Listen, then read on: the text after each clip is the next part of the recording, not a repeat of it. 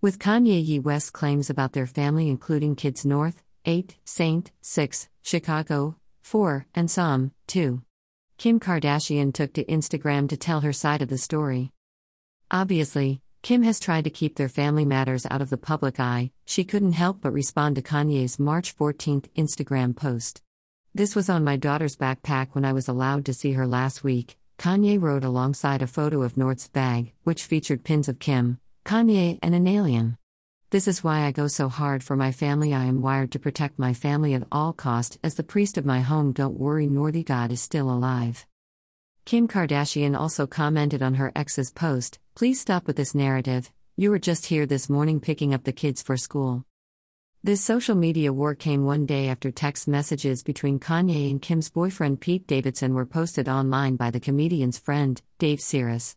"I've decided that I'm not gonna let you treat us this way anymore and I'm done being quiet," Pete wrote in part. Grow the F, K up.